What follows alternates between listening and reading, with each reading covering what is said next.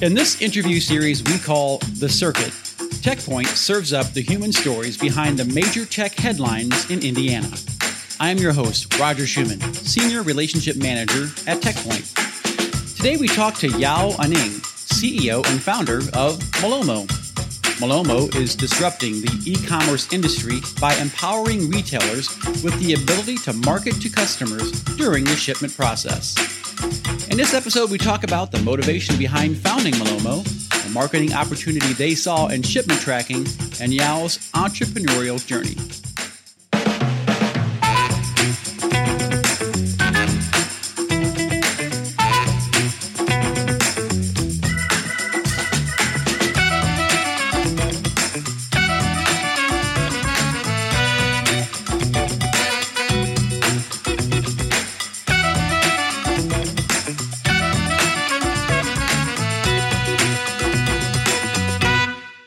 Hi, I'm Roger Schumann with TechPoint. Thanks for tuning into The Circuit. Our guest today is Yao Aning with Malomo. Thanks for being here today. Yeah, thanks for having me. First off, for those not familiar with Malomo, can you describe it at a high level? Yeah. What the company does and the customers you serve? Yeah, for sure. Yeah, so Malomo is a shipment tracking platform for e-commerce businesses. So we work with growth stage retailers that sell online directly to their customers, and we help them manage the delivery experience. We kind of level the playing field for merchants who compete against the Goliath that is Amazon, delivering that really crisp, clean customer experience around delivery. Yeah, and that was actually a question I was going to ask you with regards to Amazon. Do you create something that allows them, you said to level the playing field, to have an experience that allows them to compete with companies that are doing business on Amazon? Yeah, so if you think about Amazon, one of the things that they've succeeded at in a really tremendous way is they drive a ton of customer loyalty, and they do that predominantly through their Prime program, where like you subscribe and you get you get this amazing experience around delivery, free shipping, free returns, and they are hyper transparent with you about where your package is en route, and those three things really help drive that desire within consumers to want to buy with them again, because they make that so frictionless to do. The merchants that we work with are traditionally not selling on Amazon. They're selling direct to consumer through their own website, and they don't have the technology or tools to connect to this global delivery infrastructure where they can track packages at scale to every single customer and alert them of where their order is in transit and keep them up to speed on what's going on. And so we help them provide that customer experience to help them compete with Amazon and drive more loyalty in their business. Okay, so these are small to medium-sized businesses. Yes, yeah, that's right. And then, so the name Malomo, I've looked it up. So it's African, which means do not go away or do not go anywhere? Yes, yeah. So, and funny story, so the name actually comes from my mom. She ran a soap business, and so that soap business, she was kind of going through a health problem at the time, and she had to stop working and moved home, but really entrepreneurial spirited and got into soap making. And then when people would come and visit her while she was going through treatments, she'd hand out her latest bar of soap, and she'd launch into these stories and conversations, and you could just tell it really like lit up her spirit when those things happened. So she named that soap company Malomo. Okay. My sister and I asked her, like, where'd that name come from? And she's like, don't know. It just popped in my head one day.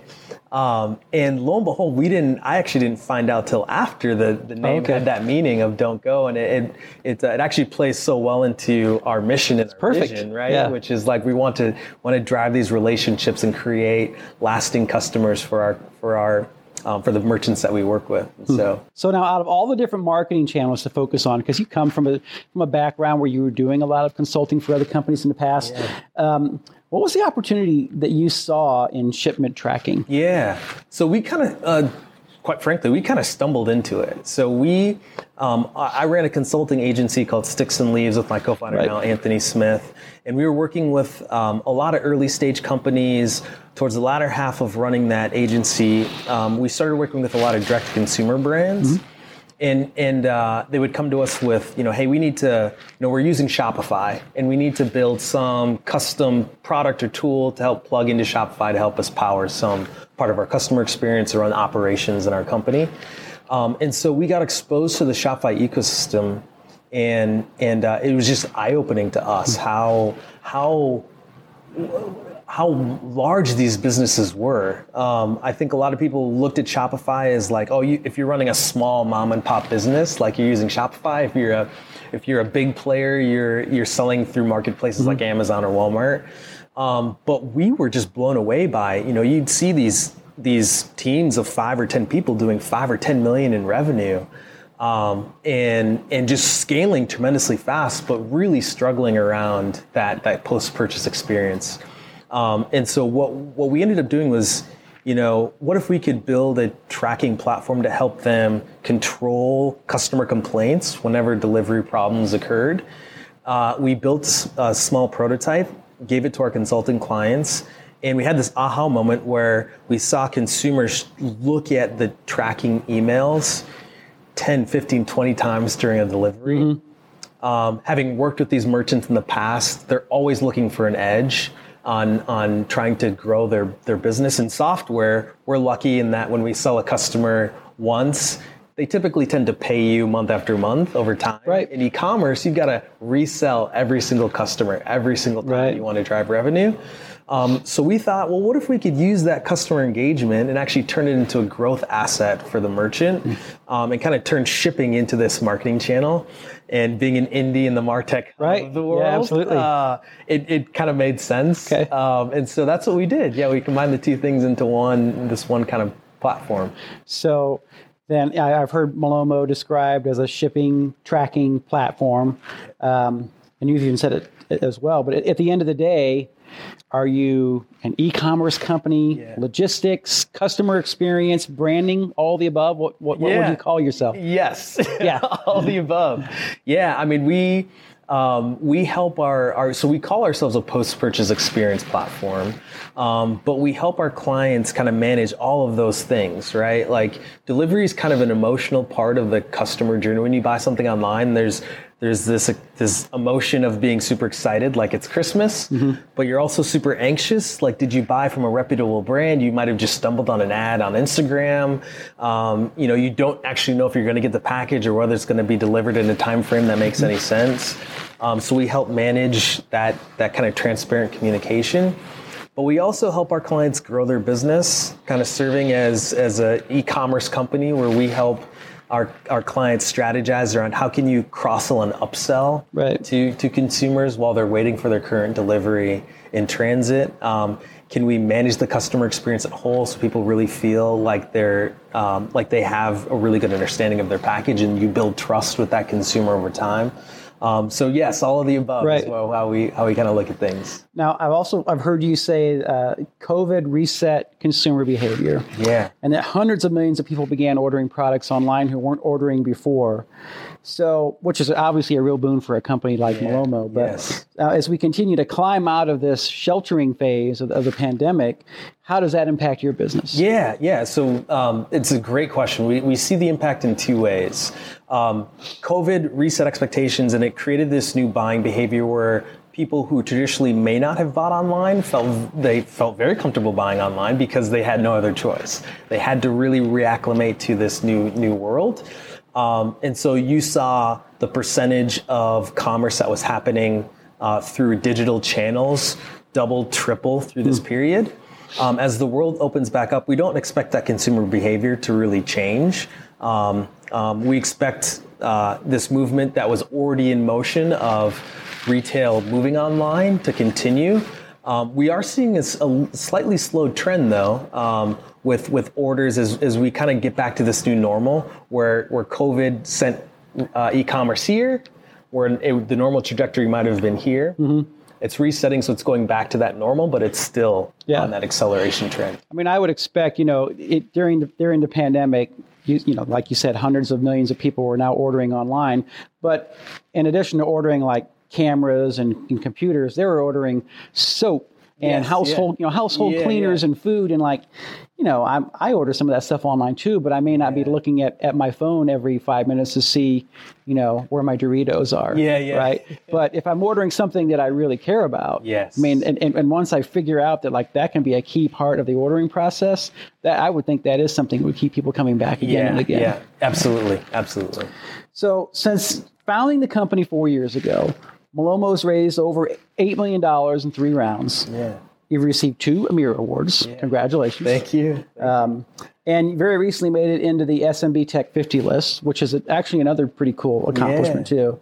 What do you equate all this rapid growth to? What is it about Malomo that was the right idea for the right time? Yeah, it's a great question. So you had this. I think we there's quite a bit of luck in there, right? Like we were lucky in that we had spent a lot of time in the Shopify ecosystem early on, pre-COVID, and we saw this trend in e-commerce accelerating at a pretty rapid pace.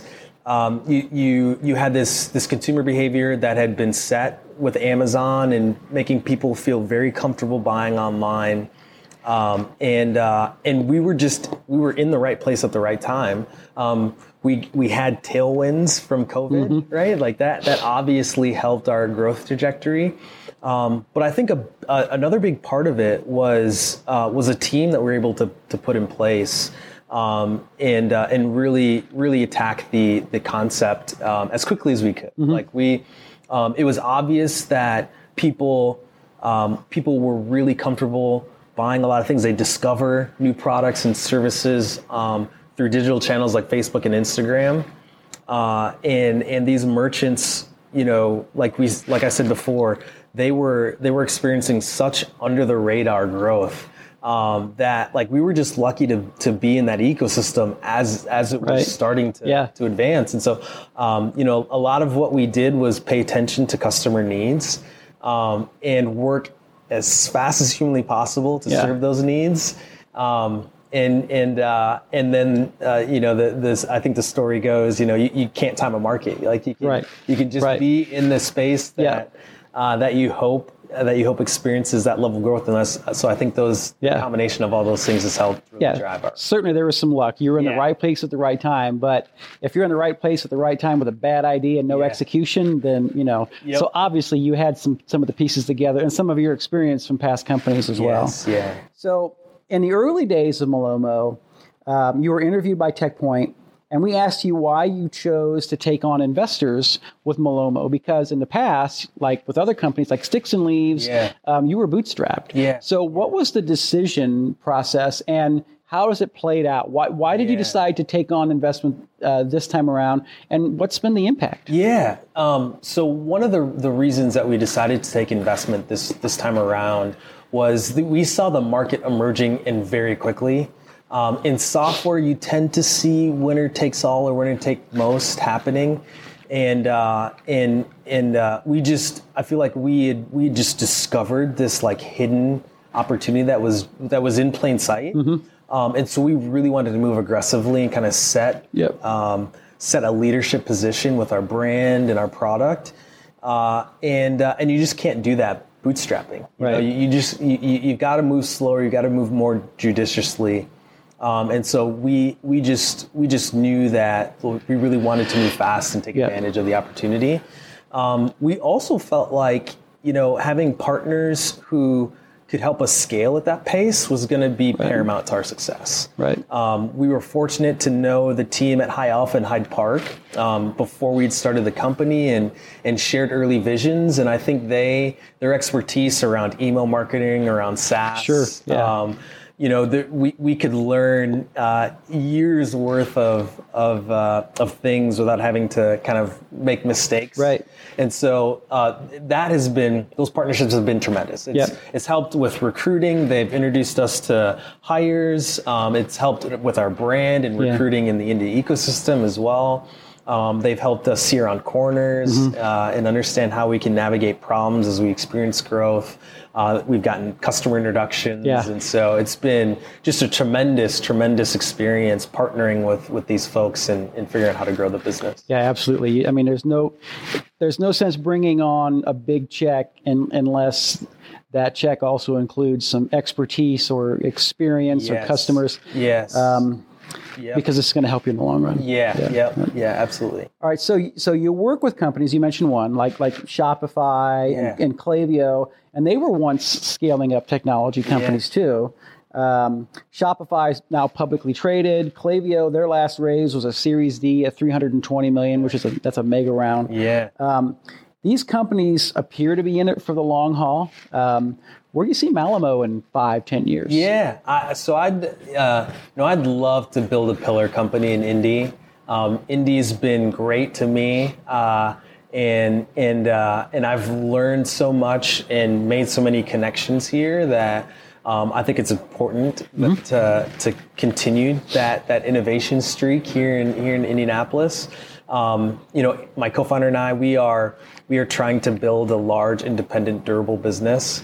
And for the pure fact of we really love this problem and we believe in the mission, and we want to spend decades trying to figure out how to crack the code around this. The way that we look at the business is Shopify made it really, really easy for anybody, small mom and pop shop, all the way up to big public companies, independent retailers, to build and scale their commerce businesses.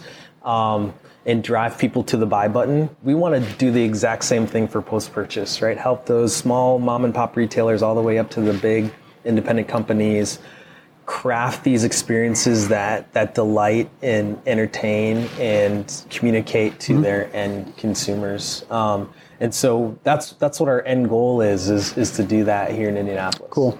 So you mentioned Indianapolis. Let's talk a little bit about your professional journey. You grew up in Minnesota.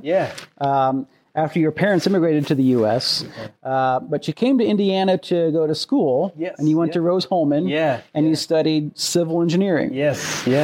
Which is an obvious connect to what you're doing right now, right? But what drew you to the school?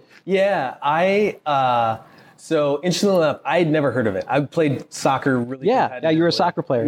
And I was dead set on going to the coast. My parents were like, I feel like many immigrant parents. They kept you grounded. Right. You're going to an Ivy League school. You're studying. You're studying medicine. You're studying law. You're studying accounting. Right. And so lo and behold, we were at a tournament. And the coach at Rose-Hulman saw I had listed architecture, engineering, math, and science as like interest areas, and he beelined it to my dad and kind of sold my dad on, hey, you got to come for a school visit, and came down to the school and was just blown away at both the academics and the athletics. The Colts had their training, their summer training. At the time, that's right. Rose-Hulman, and the facilities were immaculate because of that, and I just felt like I got that great combination of both athletics and academics. Cool. So that's why I chose the school. So with the focus on civil engineering, what prompted you to look into the Orr Fellowship? Because you're an Orr Fellow. So civil engineering, I love the intersection of art and like math and science. And so civil engineering was that great combination where you could design these beautiful buildings and then do the hard math and science about how they get built and stand the test of time. I really wanted to start a company as well, and I knew it'd take forever to launch a civil engineering company, and I'm pretty impatient. So around my junior year, I looked for opportunities to kind of get off that career path. And again, as luck would have it, saw a job posting for the Orr Fellowship. And it just looked like a dream opportunity to just get off that career path, dip my toe into entrepreneurship, learn from the best. And I applied having no expectations that I'd have a shot. I was assuming it'd be all IU Kelly grads, right? Finance or business backgrounds, but I was determined, and luckily had 4 job offers, all taking me out of Indiana. And the one that was here was the Orr Fellowship, and felt like I couldn't pass it up. Right. Yeah. And that job, was that City Securities Corporation? Securities, yeah. So tell me what you did there and what did you learn? So I was a financial analyst there. Again, great segue. Yeah. Civil engineer. Yeah. But I worked in their corporate finance group, and so City's an investment bank. And the corporate finance group helped kind of growth stage companies with mergers and acquisitions, as well as raising private equity, debt, and venture capital. Right. So that had to feed your entrepreneurial spirit. Yeah. Yeah. It was just a great kind of first step into the business world, and really helped kind of set that foundation. So after City Securities, you start your first company, Pocket Tales, along with Anthony Smith. Yep. So talk to me about the inspiration behind that platform and what lessons you learned from that. Yeah, so Pocket Tales is an online reading game for kids. We actually came up with the idea at a startup weekend. I don't know if those still happen or not. Yeah, they do. I don't know who's doing them right now, but yeah. Yeah, so the startup weekend was you go to this event and try to build a company in a weekend. Yep. The original idea was to take children's books and turn them into iPhone apps. So this was right around the time that the iPhone had just started accepting third-party developers. Nobody knew how to create like businesses on top of this platform, but it was just like really cool and interesting. And so we decided to kind of take a stab at that. Did some customer interviewing, and the first thing out of parents' mouths was, "This is really impressive, but I'm not going to give my kid a $600 device." Right. Yeah. There's no way. And now they all have them. It's like the and they have iPads and now schools are going to one-to-one. Yeah. You were just ahead of the game on that one. Yeah. Too early. Too ahead of our time. So that was it. Okay. Just for the idea. And so Anthony Smith was a part of that company as well, right? Yeah. So he's been a fixture throughout your entire professional career. So can you talk to me about how the two of you met and have worked collaboratively? Yeah, so he, so I had started Pocket Tales, and he had actually joined me with that company later. Okay. The way he tells it, I think he saw a random article about what we were doing. He's a developer by background, and really wanted to start a company. He's a Purdue guy. Yeah, Purdue guy. Yeah. Purdue grad. Yeah, and saw the article, and he's a huge, voracious reader, and so that intersection of like reading and tech was like perfect. And so he just reached out to me. We grabbed coffee, hit it off. And became fast friends. And over the course of about 3 months, just really talked through partnering together, and it really felt right, and joined forces. Yeah. 3 companies later, you're still working together. So still in the trenches, yeah. So after Pocket Tales, you then started a consulting firm called Sticks and Leaves. Yeah. What inspired you to go in that direction instead of starting another software company? Yeah, so funny enough, Anthony actually started Sticks and Leaves. Okay. He was doing some independent consulting when he and I met. And so, we did not have funding for Pocket Tales at the time. Right. So we, nights and weekends we were working on Pocket Tales, and we needed money to come in so that we could continue to do things. And so since he was already kind of consulting on the side, he said, well, why don't we just bring in a few more consulting projects, and we can sustain ourselves in that way.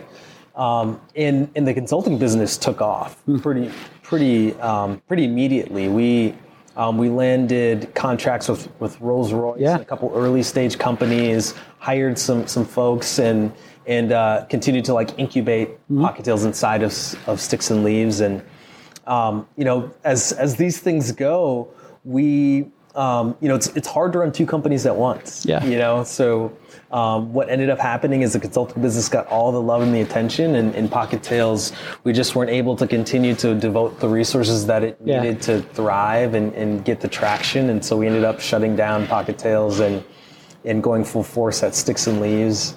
And over the course of about 7 years, built about 100 different web and mobile SaaS products. Yeah. Reaching about 15 employees at its peak. Yeah, so that's what I was going to ask you next. So, you helped launch mobile experiences for some pretty big companies. You mentioned Rolls-Royce, Amplify, Cluster Truck, CoachX. What were some of the unique challenges in pivoting between these different industries? And what about that experience laid the foundation for starting Malomo? Yeah, so I think one of the most exhilarating but most challenging things about consulting when you're working in a lot of those different industries is you gotta start from zero every time, right? You've got to have a beginner's mindset and really try to understand the customer pain points, the market dynamics from kind of this first principles viewpoint. And you rely on the companies that you're partnering with to give you some of those insights. The beauty of that is you get to try your hand at a lot of different solutions, and you get to see how a lot of different markets intersect or don't. And that convergence, I think, helps you inspire new ideas. And you kind of build this muscle for thinking creatively. Right. And so those were really helpful. We, oddly enough, a lot of the companies that we worked with, so Blue Bridge, Cluster Truck, Amplify, CoachX, they were all B2B2C companies. Yeah. They were building software that they sold to other businesses, but they're delivering a consumer experience to the end users, which is what Malomo is. Right. Like we are selling software to e-commerce marketers, but they are trying to deliver really unique experiences to their end consumers.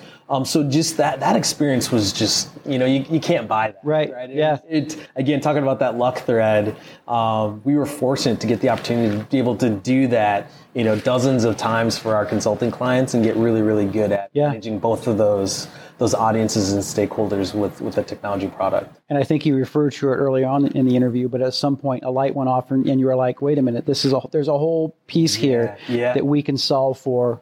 Yes. And so it was time to shift gears from sticks and leaves to Malomo. Yeah, that's exactly right. That's exactly right. All right, so let's shift gears again. I want to focus on another bit of news that you had recently. Back in January, you announced that Malomo was going to pivot to a 4-day work week for 6 months. Curious to know what originally prompted you to explore a shorter work week. Yeah, so we were not thinking about a 4-day work week at the time. We were talking through this as a team. There was just so much happening just in the macro environment that we felt like we really needed to prioritize our team's kind of mental health and well-being. And so we were talking through ways in which we could do that and as a leadership team, and we were throwing around ideas. And one of the ideas was, should we take a week off in one of the upcoming months? Or should we take a couple days off? And we did it primarily in anticipation of the Super Bowl season of e-commerce, which is the holidays. So in September, what we did was, we decided to use that as a month to really help our team recharge and energize. As we were talking through that, two of my leadership team members came to me separately and said, "Hey, have you heard about this 4-day work week? And what do you think about it?" And we had very transparent conversations in my mind. I'm like, this sounds really great, but there's no way, there's no way we're doing this. But when they both came independently, it kind of made me pause and like, well, maybe we should consider this a little bit more deeply. And so we had a lot of conversations, and it ended up saying, okay, we don't know if we're ready for this, but let's dip our toe into this a little bit. We'll dub September Mental Health Month. We'll take 1 day off a week for the entire month, and we'll kind of run a test. We're not going to tell the company that we're running this test. We're just going to tell them we're just prepping for the holidays. What ended up happening was kind of eye-opening. That month, we surveyed the team afterwards, asked them questions around like, do you feel like you're more or less productive? Do you feel like your mental health was in a better place or not? Did you have more time to spend with your family, and did you feel like you got enough done at work? And resounding yes across all those categories. So then we looked at company performance, and in September we broke company records, right? Most sales. Highest number of marketing leads, biggest product launches that we'd had. And so we thought, we can't ignore this data. This seems like our employees are happier, and they're delivering better results for the company. We've got to think through this a little bit more.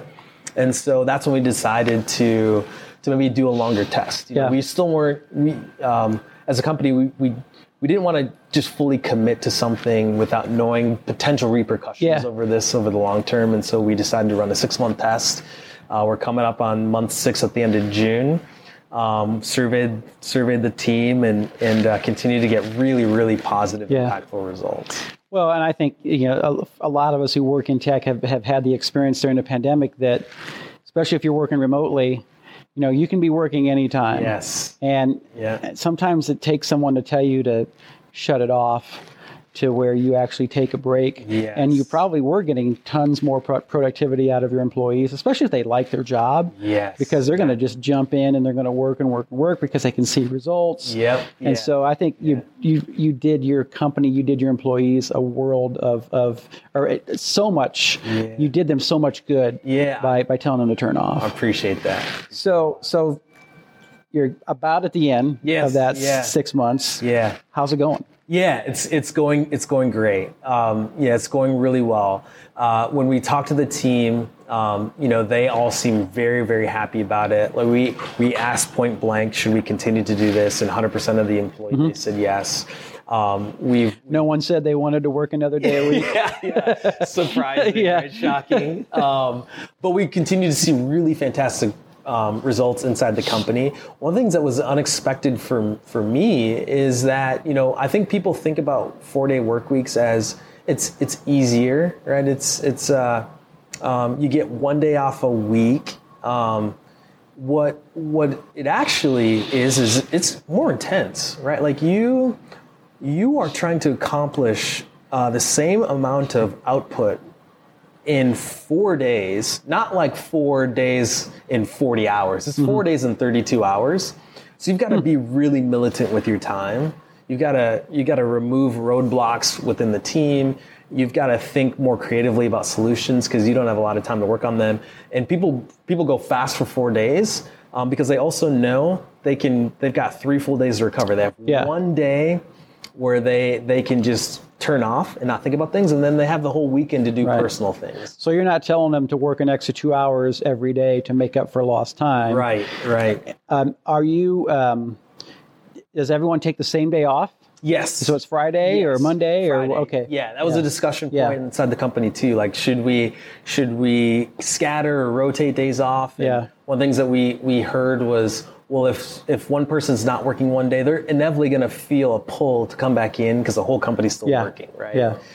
So we all decided it's got to be 1 day the whole company's off, so you can turn off.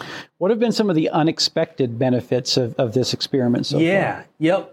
So there are a couple. There are less meetings inside the company. That's a big one. Yeah. It's got to be a relief for a lot of people. You got to be 100% focused on the most important things. People prioritize, right? The work that's most impactful. We as a management team have to think very clearly about where we aim the company because there's just less time to do things. And so you prioritize the highest impact things. And the other thing, I have a running joke inside my own head that, I hope many companies adopt this, but I also hope they don't. We get a ton of recruiting benefits. Right. A ton of recruiting benefits. Our sales leader, when we were hiring we were kind of almost tripling our sales team, put out a post around what we're doing, and the post went viral, right? We got 300 applicants for 6 positions. And that sort of kind of recruiting power, the type of talent that you might attract, is unparalleled. So that's been another unexpected benefit of the program. So you said you do want other companies to adopt it for the health of employees, but in a way you don't because you like the competitive advantage you have and you're a true entrepreneur, and I appreciate that. But have you seen other companies that have taken on the 4-day work week as well here in Indy? Yes. So I've gotten a flood of messages from folks, and it's polarizing. Right? Like there are some people who think like, no, like why would you do that? It just seems like you are not going to serve your customers as well. Your employees, they might not want to dictate a day off. Yeah. I've seen lots of commentary around it. A lot of folks who haven't done it before. But I've also gotten the other side of the equation where a lot of companies have reached out to us for guidance and insights around like how to structure these things. And people have taken the plunge. And so you bring up a good point, though. So if you're a software company and you've got users, those users aren't taking Friday off. Yeah. Some of those users aren't taking Saturday and Sunday off. So if they have a problem with your software, how do they get it resolved? So we still have round-the-clock coverage. Got it. So what we do is we rotate customer support staff and engineers who are on call on those Fridays. And so we still have the same SLAs to deliver customer support responses. We still solve problems for our customers on those Fridays. What's been interesting is we tend to see the lowest volume of support tickets on Fridays. Yeah. So makes sense. So we don't, although we do have that support there, we don't see a ton of volume from our customers on Fridays. Makes sense. I get the fewest emails on Friday. Yeah. Everyone's cool. kind of winding down for the week. So do you think Indy can be a leader in this 4-day work week? Or yeah, I hope so. Yeah. I mean, I think we've got an opportunity to kind of set a trend. I feel like the Midwest spirit. It's hardworking, humble, hungry, smart. Yeah. And we'd like to take care of our people. I would love for Indianapolis to be like an eco center for this type of new way of thinking and working. I think it has a lot of benefits for the morale of employees and the output production of these companies. And if we can continue to be that powerhouse in Indianapolis, I think the trend for the ecosystem at large will be pretty dramatic. Yeah. Yeah. So I'm very hopeful. Cool. Yeah. And hopefully it helps you to continue to attract new employees to come work for you. So yes, absolutely. Great. Well, I appreciate your time today, Al, for coming in and talking to us, and just wish you guys continued success. Yes. And we're glad to see that you're here in Indy and you've made this your home or Indiana your home, and you continue to grow here. Thank you very much. I appreciate the opportunity. This is a lot of fun.